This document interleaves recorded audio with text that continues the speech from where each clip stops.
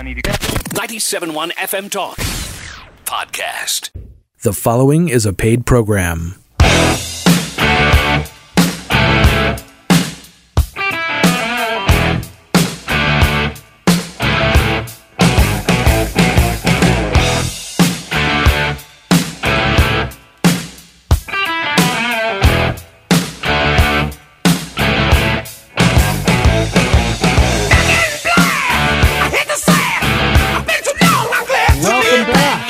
This is High on Health, 97.1.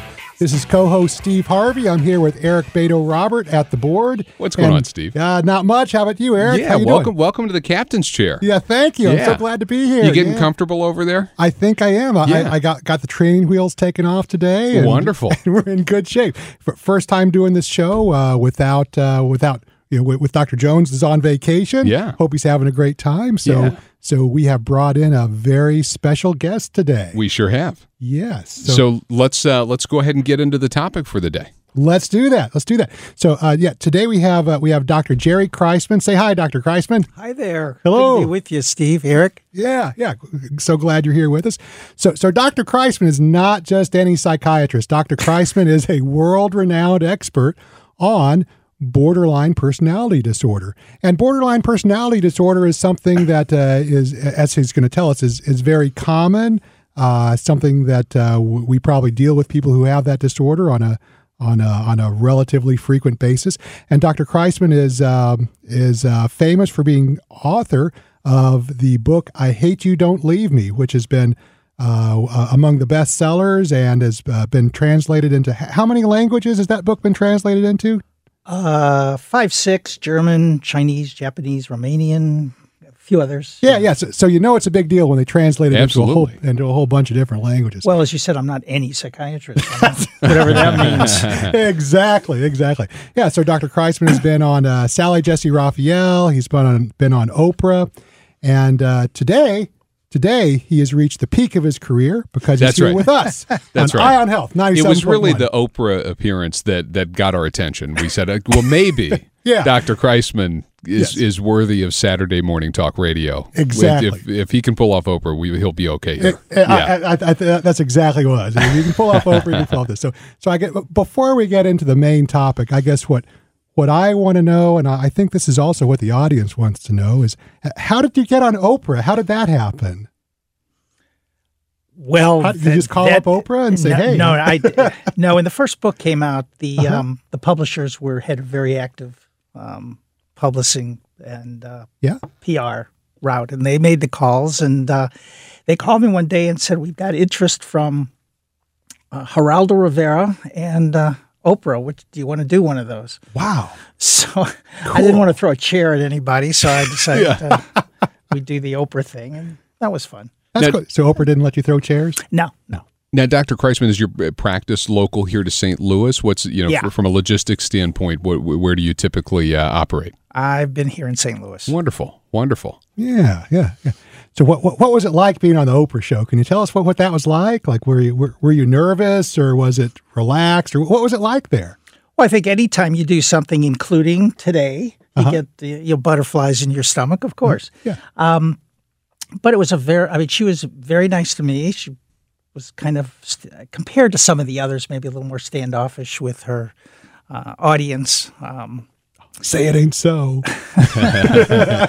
She's a busy lady. Yeah, she's very busy. But people like Sally Jesse were more likely during the commercial breaks to interact, ask what they wanted to ask the doctors, and got sort of more feedback, I guess, at that time. Yeah.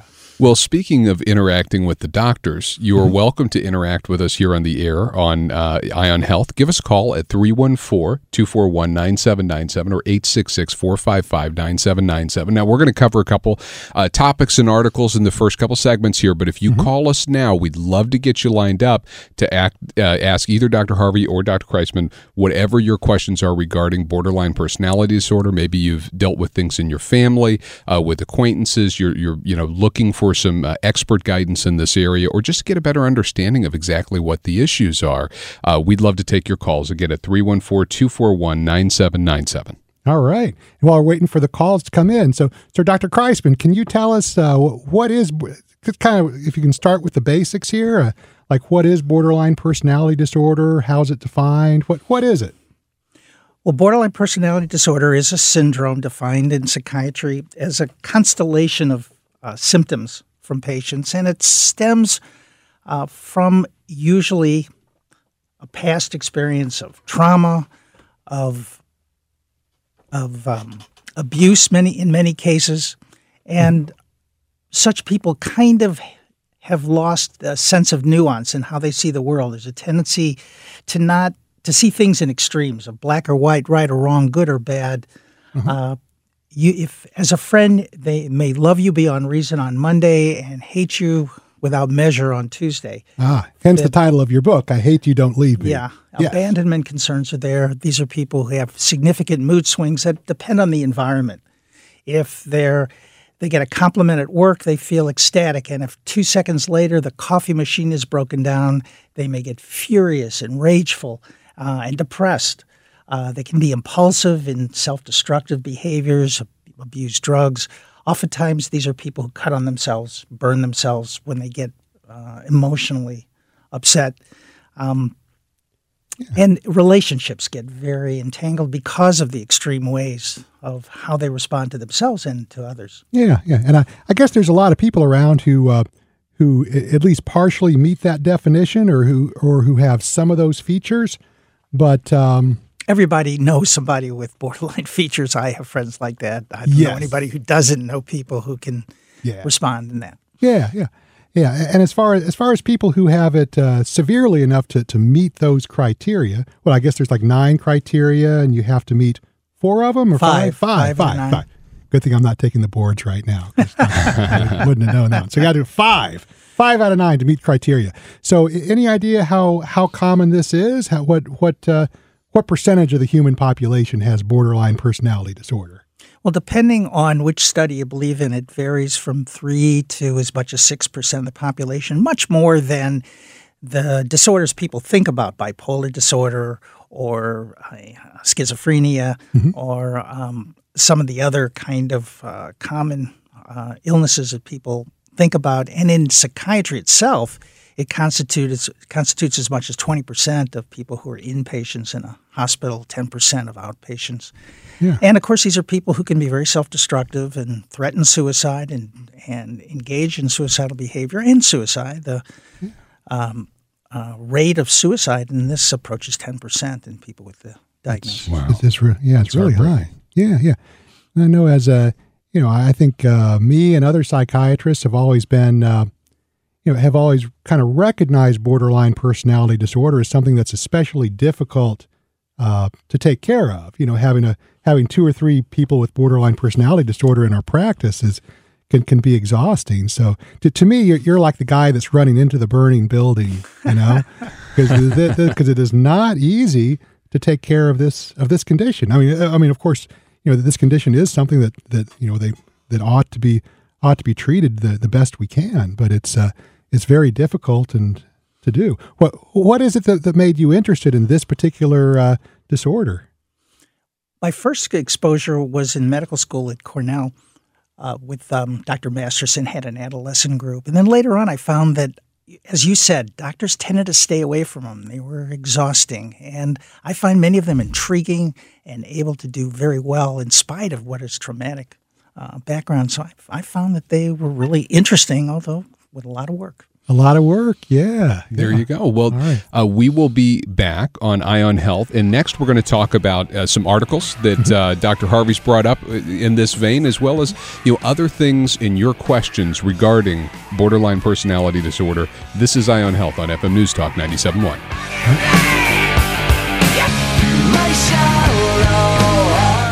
We're back. This is 97.1 Eye on Health. I'm Dr. Steve Harvey. We have Eric Robert on the board. Dr. Jerry Kreisman is our guest. Dr. Michael Jones is on vacation. Hope he's having a good time. We're here today with Dr. Kreisman talking about borderline personality disorder. If you can give us a call, 314-241-9797 for questions. We can be taking questions pretty soon and continuing our discussion of our main topic. But we're gonna take a little side tour. Okay. Going to take a little side tour here. Yeah, we're going to going to go off a little on the side here. We often have a side topic, which typically on this show, what we've done is, Dr. Jones and Eric Robert have brought articles on that have been in the popular press, but have been kind of misunderstood as far as the science behind the article in the mainstream media. We're going to do something a little bit different this time. Instead of it being something in the mainstream media that's been misrepresented in the mainstream media, we're going to have something that's been on the science media, something that's been published in science journals. That has been ignored by the mainstream media, which they should be paying more attention to. Exactly. It's weird how that works, right? The things that we should be paying attention to sometimes don't seem to make it. Exactly. Right. Yeah. Like this article in particular, it has no mention of the Kardashians, and I think that's why. That's part of it. That's why I did not see it anywhere on the media. It's also British. It's also British. Yeah. So it's London. It's London. So it's way the heck over there. But. To lead into this particular article is the Journal of the American Medical Association from just 1 or 2 months ago, and the topic that addresses is for decades we've known that schizophrenia, people with schizophrenia have hallucinations, delusions. It's a very disabling condition, and we've known for decades that schizophrenia is about twice as common in people who grow up in urban areas. Really? Yes. Compared to people who grow up in the country. Huh. So if you're country folk, you have half as much chance as someone who grows up in the city. And for a long time, science has wondered, what the heck? Why? Yeah. Why would it be more? And there have been theories about, maybe it's more stressful or something like that. But it seems like, where you grow up as a kid seems to be a fairly big factor for whether or not you get schizophrenia. And to be clear, where you grow up as a kid. So it's not, you may grow up in a rural area, move to the city, and that wouldn't necessarily increase your risk factor? That is correct. Yeah, okay. Yeah. As far as we know, if you grow up in the country and then you move to the city, you have the risk of a country person. All right, so I'm safe. So the question, where'd you go to high school, becomes relevant. Really relevant. It does. And I'm never been so proud to be from Red Bud High School. Yes. Very low risk for schizophrenia. Right, Rolla, Missouri here, also in the country. Got a lot of other ailments down there, but where'd you go to high school, Dr. Kreisman? University City, of course. University City. So you had more higher risk then. So you're off the hook apparently. You did all right. There are exceptions, I'm afraid. It's the ultimate rejoinder for those of us who didn't go to like an elite high school. It's somebody asks you where you went to high school. It's like, well, in those urban schools, the schizophrenia is terrible. Exactly. Yeah. But the world is getting more urban. A bigger and bigger percentage of the world's population is in the urban area. So it's an important question. And these particular researchers looked at one specific thing, which is air pollution. Sure. Just plain air pollution. And they looked at different types of air pollution. And for one specific type of air pollution, they found a strong correlation with the risk of an adolescent getting psychotic symptoms in the future. No kidding. No kidding. What's the pollutant in specific that seems to be the issue here? It's nitrous oxides. Oh, okay. Nitrous oxides, which chemists abbreviate as NOx. Yeah. So it's nitrous oxides, and the nitrous and the study did control for other variables. Whether you grew up rich or poor, male or female, whatever. Sure. And the thing that was correlated was the amount of nitrous oxide in the location where you grew up. Basically where your home address was, and also where you went to school and you spent a lot of time with grandma. They would take that address into account. But they had a very high resolution map for how much of those pollutants were in the air in those locations. And that explained about 60% of the correlation. Holy cow. So it's not, it doesn't explain the whole thing. Yeah. Very, very significant, very significant. And I think as time goes on, we got to ask ourselves, we cannot live in a world free of pollution. That's just not going to work because we got to do stuff. But But we also have to recognize what the costs are of that pollution and make rational decisions based on that. Yeah. So it's one study, that we're looking at here. Is this something that has been duplicated in multiple studies now, or is it kind of where on the threshold of how seriously you need to take the nitrous oxide levels in your urban location home does this study rank? Yeah, I'd say medium high. I mean, It has not been replicated in other big studies. There had been smaller studies before this that had similar findings in the same ballpark, but this was the best and the biggest study.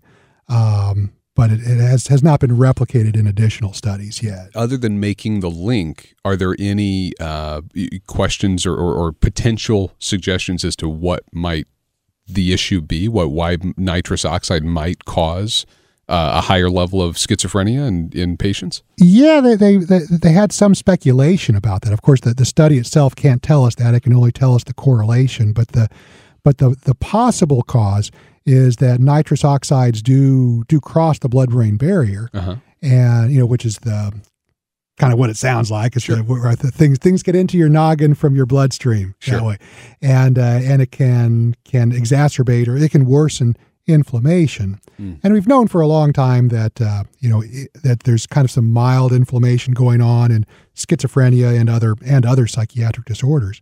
But they think it might have something to do with nitrous oxides causing some inflammation. Is it a reasonable assumption, not that the study draws this conclusion, that it's just airborne pollution-based nitrous oxide, or are there other sources that may not be specific to an urban environment where someone could have exposure early in life that could be problematic here? Yeah, not that I know of. Okay. Not that I know. I think, nitrous oxides are a big part of smog in general, but I think as far as our lifetime exposure, I think it's pretty much just smog. I just think of the Fast and the Furious movies with the nitrous oxide in the cars all the time. That's, right. So watch out if you have a tank in the back of your Civic or whatever it is. Yeah, don't breathe it when you're a kid. Yeah. Absolutely. I think this also points out with concerns about environmental pollution that when you're thinking of trying to control the environment, this also has impact on mental health as well as worrying about our planet and the physical elements that come. This can have even earlier effects on our mental well-being. Absolutely. Yeah. It's not just cancer. It's other stuff. Now, we actually have a call. Oh, good. From Rita on line 1. Rita has a question about bipolar disorder. Getting back to our topic du jour. Rita, what's your question for the doctors? Rita, are you there? Hello? Oh, I heard her. Rita, we got you. Hello? Yes. What's your question, Rita? Oh, okay. I have a question because I had no idea that it was this common. Can you say again how common this is? Bipolar disorder specifically. Borderline borderline personality disorder? Yes. Well, some studies are as much as 6% of the population. Okay, that was overwhelming when I heard you say that. I have a question. Is there, other than people who, and again, sometimes I think people are the last one to know, they themselves, whatever the problem is, but, and of course family members can help, but what's really scaring me is how many people may be in authoritative positions, whether it's in the government or in the judicial system or even as teachers. I mean, this is so common now. 6% is not, it's a lot higher than I thought it was. Or even seriously in the medical profession, I've read that a lot of people go into certain fields because they themselves have this problem in their families, whatever the problem is. How scary is this, and what is our best thing to do other than try to help them by encouraging them to come to you or a doctor like you? What is an intervention, prevention, something like that? You raised some really difficult issues, and I think everything you've said is of concern. Many of these people certainly may not recognize some of the difficulties that they have, and they certainly can be successful in some areas. They can certainly be intelligent people. Many people with borderline symptoms do are kind of tend to favor helping professions sometimes, and they do go into fields of therapy, and sometimes that can be helpful for them. Sometimes it can be very destructive because it gets too much about them. Interventions just have to be when something comes up, particularly with the relationships or destructive behaviors, hopefully at that point something could be done. One population Rita failed to mention was Saturday talk radio host. So we're still on the bubble there, right? Still on the bubble. This is Eye on Health, FM News Talk 97.1. We'll be back with Drs. Harvey and Kreisman to talk about borderline personality disorder. All right. We're back. We are back. This is 97.1 FM Talk Radio, Eye on Health. And we have in studio with us here Dr. Jerry Kreisman. We're talking about borderline personality disorder. And as he's told us just a little bit ago, it's very common, very treatable. Tell us more. What else do I need to say? Tell us more about this, Dr. Kreisman. I a whole bunch of things I want to know about this. So how about this one here? So borderline personality disorder, what causes it? What makes people this way? Is it environmental? Is it genetic? Is it both? What up with that? Well, the simple answer is evidence does seem to indicate that there are elements of both. Many people, not all, but many people have a history of significant trauma in childhood. Particularly common is sexual abuse in women or men.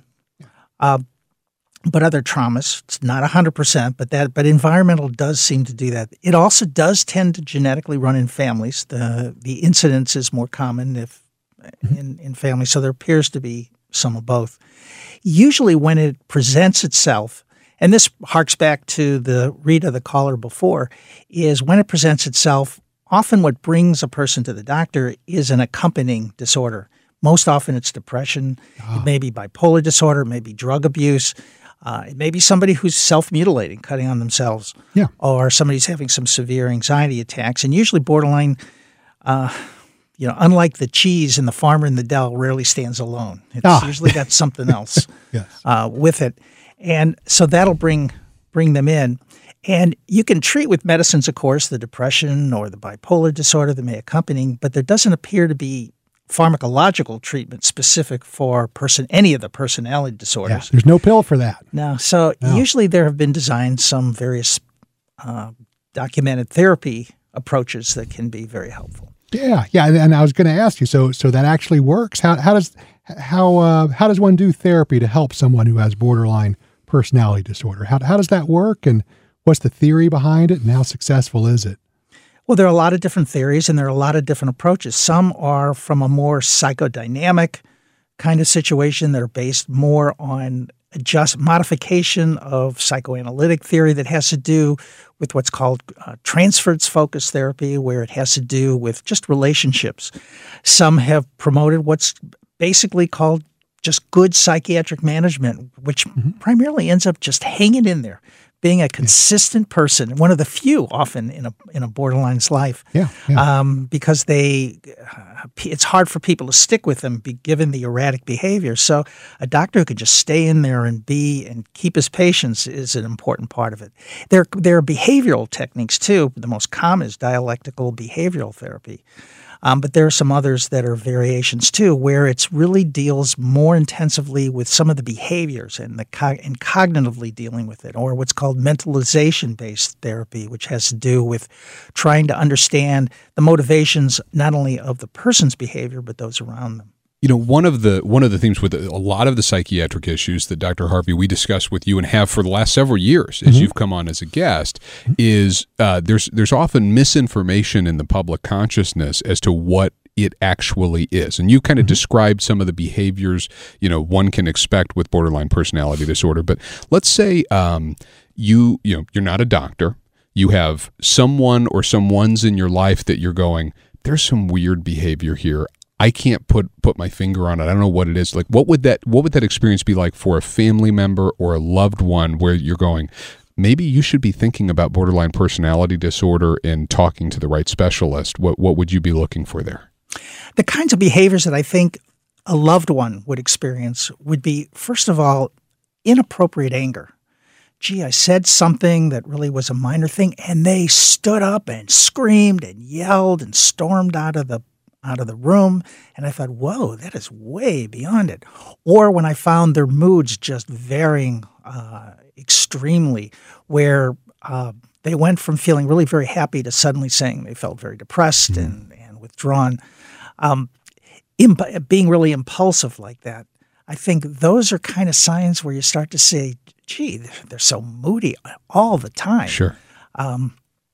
Or and again, the anger and the rage that goes on. And the clingy behavior oftentimes is something where they'll call you in the middle of the night just to make sure everything's okay, and get upset if you're going to be leaving town, say, for a while.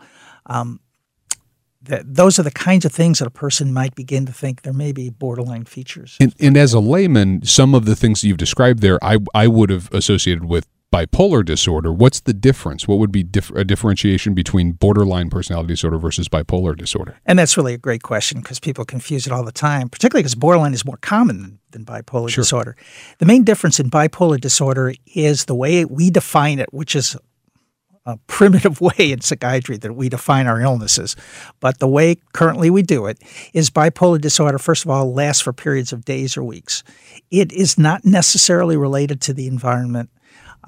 It alternates, and it has more of a biological genetic component to it. Borderline personality is a whipsaw of emotions that go from one to the other and are more often related to the environment. It's something that happens to them, makes them feel wonderful or feel horrible, and it can change in moments. Interesting. So bipolar is going to be more like a mood that sets in for some period of time. Yes. You're not going to have, they just got upset because they dropped a fork in the kitchen and got really upset, and then were ecstatic because, they saw the 2-year-old walk down the hallway or something. Exactly. In the blink of an eye. Exactly. We have a couple callers. Dr. Harvey, do you have any other questions you'd like to tackle first? Yeah, no other questions. Let's take the callers. Right. Well, first we have Melissa. Melissa, you have a comment regarding borderline personality disorder. Hi. Yes. I was actually, what made me call was the first caller. I understand her point about the fear. The thing is, I think like most people, she's uninformed and uneducated about it. I actually have borderline personality disorder myself. The thing is, I had years of intensive therapy. It was the dialectical behavior therapy, and I feel very, very lucky to have had it. I feel it was very successful, and it really sort of rewires your brain and your way of thinking and your way of responding to your feelings and everything. And now I'm living a completely different life. I'm able to live life, whereas before it was pretty hard for me. But I just want her to know, or people like her to know, that it can, I don't know if cure is the right word, but it can kind of feel that way. And you can go on to pursue all sorts of professions. I'm in the medical field myself. Right now I'm doing medical billing. But in the past I was more hands-on in the medical field. And I guess that's pretty much all I wanted to say. That's awesome, though. So Melissa, things are a lot better. thank you for calling. That's a wonderful, wonderful story to share. Dr. Kreisman? Melissa, you exhibit a great deal of courage in sharing your experience, and you are exactly right. One of the severe stigma that has carried borderline personality for decades is the idea that these are people who are never going to get better, that there's nothing you can do about it. Many mental health professionals have over the years been very discouraged, don't want to deal with it. Yeah. But there are very specific treatments, including DBT, which was so helpful. And indeed, 90% of people with borderline personality disorder get better over time. Right. Yeah. And you're a wonderful example, and it's wonderful for people to hear what you just talked about. Yeah, that's awesome. Thank you. Yeah. Thank you very much for the call. Yeah, thanks for calling. Okay. Yeah, cool. And we have Joan on line 2 who has a rejoinder on the difference between borderline personality disorder and bipolar disorder. Joan? Cool. Yes. Hello? Yeah, what's your We're question? here. Yes. Well, I had the question and then it was asked. Oh, okay. So you're good to go. But so, like, would borderline be more like the Jekyll Hyde? You know, like when somebody just kind of flips on you, like as opposed to, I don't know, a more, like you were saying, the longer period of time of depression and then elation. Yeah, I think it is more of the flip. That again depends on what the particular interaction is. In bipolar mania, for example, a person has boundless energy, may not sleep for days, and then when that person gets depressed, again, it may go on for weeks where they don't get out of bed. With borderline personality, more typically, you're just seeing these kinds of changes, and usually you don't have as much of the physical characteristics. People with borderline personality are generally not people who are going to be up for days at a time, or people who are going to be in bed for days at a time. Their moods are going to be much more volatile. Gotcha. And a Jekyll and Hyde, just as you said. Thank you for the call, Joan. So, yeah, whenever we're looking at borderline personality disorder, one of the therapies that you mentioned and Melissa, the caller, mentioned that she was successful with was it dialectic? Can you state that? I'm the layman here. So, what was the therapy? And maybe tell us a little bit about that. Yeah, and dumb it down for us a little bit, Dr. Kreisman. Dialectical behavior therapy. It's really hard to explain in about 10 seconds. Sure. You've got a little bit of time. Okay. Yeah. The dialectic refers to a number of things, but one of the primary things that is important for anybody to understand, I think, is that for all of us, we have a goal to try to make ourselves better and simultaneously accept who we are now. And that's a dialectic. Which means it's an opposite contradiction. And that's one of the theories that it goes on. Dialectical behavior therapy is a very intensive therapy that deals with specific behaviors, particularly in the number one priority is suicidal behavior. And they keep a journal. They have weekly individual therapy. They have weekly group therapy. And it focuses not so much on the underlying causes, but more on the behaviors. That if I'm feeling like I want to cut on myself, what am I going to do specifically? And what am I going to write in my journal? What am I going to tell my therapist? What are the other ways I can deal with that rage feeling that I have that would normally cause me to take a knife and cut my arms? That dealing with those specific behaviors is the focus of it. So there's a journaling aspect. You're documenting things in real time so that way when you get back to your therapy session, you can work through some of that, regardless of maybe the result in the moment, to talk through how could that have gone otherwise. Is that a fair summary? And in classical, which is hard really to do, is you also have somebody who's available that you can call anytime. I see. Okay. Well, very good. Yeah.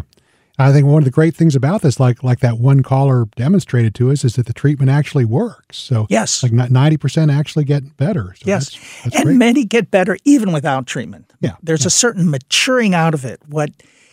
Without therapy, though, what becomes really the most difficult of the aspects of borderline personality is some of the interpersonal part. That's where therapy, I think, helps the most in terms of understanding other people better and understanding themselves a little bit better. Yeah, but on the average, people tend to get better even without treatment, it sounds like. Yeah, thank goodness. Yeah. Well, in medicine, that's true in general, thank goodness. Yeah. Well, we've got a number of other callers on the line, 314-241-9797 or 866-455-9797. If you have a question for the doctors today, this is Ion Health, FM News Talk 97.1.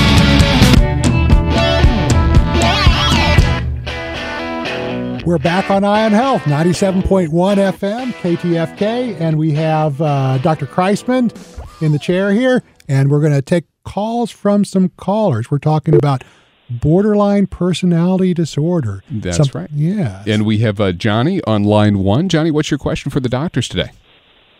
Well, I had a 13-year marriage to someone that I didn't discover it was borderline until the last few years, and I found out about it by a book from Randy Krieger that at that time said there's no way to resolve this, you just have to cope. And now you're telling me that there is an answer. So what I'm interested in is, while I was in a marriage with this person, we had twins. They were diagnosed with ADHD, so you can imagine the whirlwind of trouble that I had during this whole period. Oh. And later on, one of them was diagnosed with a form of OCD called Pure O, and I don't know how much of this was genetic, heredity, and I know you can't, just give me a 3-sentence answer to resolve all this, but I'm just wondering what can be done to help the children. They don't even want to go to get counseling because they think nobody understands. And I don't know if this is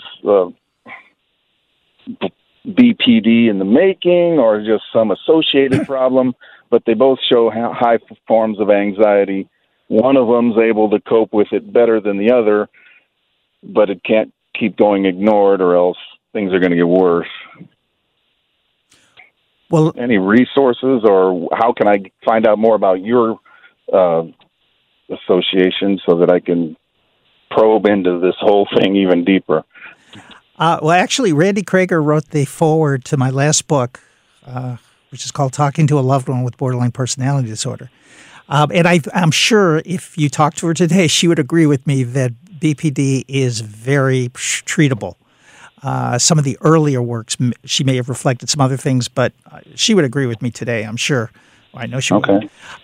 There is a lot of crossover because some of the symptoms of BPD do cross over into other disorders. We've already talked about that, they're the mood swings of bipolar disorder. ADHD is characterized by impulsivity. Sometimes people with ADHD can be anxious and moody.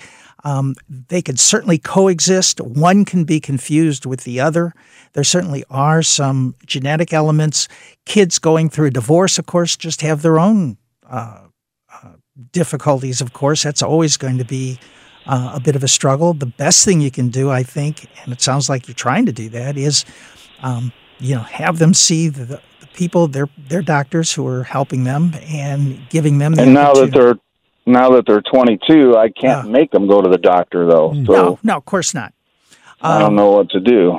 I think the best thing you can do, as any parent can do, is tell them your concerns, encourage them to take care of themselves, and at some point when it begins to be less of an issue of rebelling against what you're saying and more of a matter of, maybe I ought to take care of this, that's when they'll usually go for help.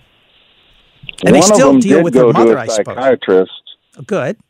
And they gave him, I don't know if it was Wellbutrin or something, but after a couple of months, he just gave up because he said it wasn't helping, and then he wasn't willing to let the doctor experiment on him. He's really tormented with thoughts that no matter what he thinks, a competing thought interrupts him and tells him, no, you're doing it wrong. If you don't do it this way instead, you're going to have a lot of consequences. And none of them even pertain to reality. It's like last week he drove up to a gas pump and a voice told him, no, you need to drive to the other gas pump or else something bad's going to happen. And I'm like, that sounds like a different diagnosis. Yeah, you're right. Wellbutrin would not be the medicine for him. He ought to see a different doctor. I would say something other than Wellbutrin. Yes. Johnny, thank you for the call. Yeah. One of the themes that we've discussed thus far on the show is getting educated on this topic. If you have a loved one, if you have someone that where you're dealing with this on a regular basis, I imagine your book is a great place to start. Are there other books or resources that you would guide people that are dealing with this issue in their families to read after they read your book? Yeah, immediately after I Hate You, Don't Leave Me. Okay, well, the second book that I wrote is called Sometimes I Act Crazy. For specific strategies, I think the third book might be the best, Talking to a Loved One with Borderline Personality. It talks really specific strategies on specific types of approaches. But nowadays, I Hate You, Don't Leave Me was really the first book on this in this area. It's 30 years old, but we've updated it since then. Other books, he mentioned Randy Krager's books. Sure. Stop Walking on Eggshells is a good book. If you go on Amazon, you will see all of our books. Sure. And sometimes it's a matter of paging through and seeing what resonates for you. And I think seeing therapists and psychiatrists and psychologists and social workers and other psychotherapists who are familiar with this disorder can be really helpful. Because you also still have to deal with an ex-spouse if you're divorced, like Johnny was dealing with, or new relationships too, and with your kids. Now, Dr. Kreisman, would people be encouraged to reach out to your practice specifically, or are there are there associations or something where you can find doctors and specialists who work in this area, so you don't wind up going to the doctor who says, I don't know, I'll give him Wellbutrin, we'll see how that goes for a couple of weeks? Yeah, unfortunately, there aren't specific there used to be when we had some active treatment programs at the old St. John's. It's now Mercy. The problem with it is there are it's therapist intensive, which is expensive. Sure. So there aren't specific places. I think they're going to just the local general chapters, the Alliance for the Mentally Ill, and Independent Center. Some of the other local groups sometimes can refer you to people. Some of the centers have done DBT programs, and there are several DBT programs in town too that can be really helpful. Wonderful. Yeah. And I think one of the topics this brings up is, in recent times, people are very excited about medications and neuroscience and brain things, but this is something that's more treated by good psychotherapy, by good talk therapy. And that's still a thing, even though psychiatrists like me and Dr. Kreisman, or especially me, mostly do the pill thing, But therapy is still very, very important, and there's a lot of good help out there for some types of conditions. Absolutely. Good old therapy, yeah. Thank you so much for joining us, Dr. Kreisman. Thank you, Dr. Harvey. Great job as your first show in the host seat. Yay me, woohoo! If you missed anything on this show on borderline personality disorder, go to ionhealthradio.com. The podcast will be up there later this afternoon. And thank you both for joining us. We'll be back next week on Ion Health, FM News Talk 97.1. Get more at 971talk.com.